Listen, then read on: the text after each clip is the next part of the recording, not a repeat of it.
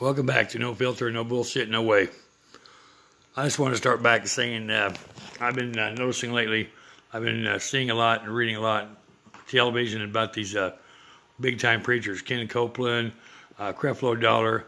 Have you ever really just sit down and actually watch what these guys are doing? And people are actually eating this shit up? I mean, this guy, I've just been some investigation on Ken Copeland.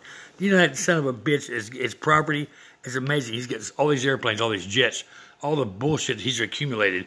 And now his wife, believe it or not, is somebody to donate a car. You know how much that son of a bitch is worth?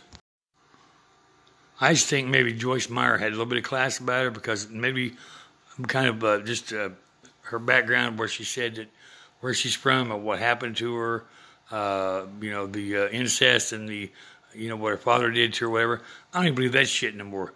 The more money these people make, it's crazy. It makes you just want to reach in and choke them to death. Because, I mean, I'm a firm believer in, you got this little bitty church in the country.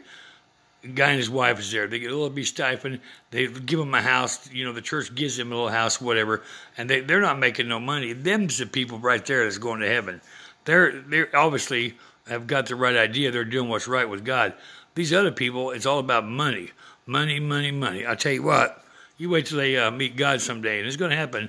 I'd love to be able to fly on that wall, see what's going to happen. Like I just heard here the other night, one of them was talking to me. He was offspring of Ken Copeland, one of his henchmen he trained or whatever, right at Oral Roberts University. He's saying he talked to God. God came to him for information.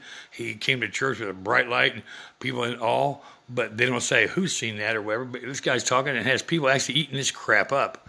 I mean, come on. I mean, have they got no common sense? Or are they brainwashed? To me, they're no more than Jim Jones. I mean, it's actually the same shit. I mean, if they told these people, hey, let's go and make another Guyana, we'll take you out there and make couple of years and poison your ass, they'd probably follow him. I don't understand it.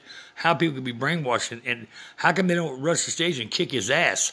I mean, this guy is getting rich off these people. How many people do you think in Joel Osteen's congregation or Kenneth Copeland or Creflo Dollar, these people, how many do people actually think is prospering? No, they're spending every dime they got to give this prick when they go to church, and they're actually eating this shit up. And have you ever looked at Ken Copeland's eyes, the way he talks to people? It's amazing. It's like, he looks like the Antichrist. It's just crazy. And people are actually, I don't understand how they're eating this crap up, but how in the hell he's getting by with this, I don't know. But it's changed my thinking about every one of them. Joyce Myers, I don't care who they are. They got a bunch of money. Got all this tax-free places. They got all this shit they don't have, everybody's buying it for them. I've got no faith in them. I don't trust them. I don't like them. And they kiss my ass. It's just crazy. They're not God. They're false prophets. And you read and see what false prophets are, bingo, it hits them round the head.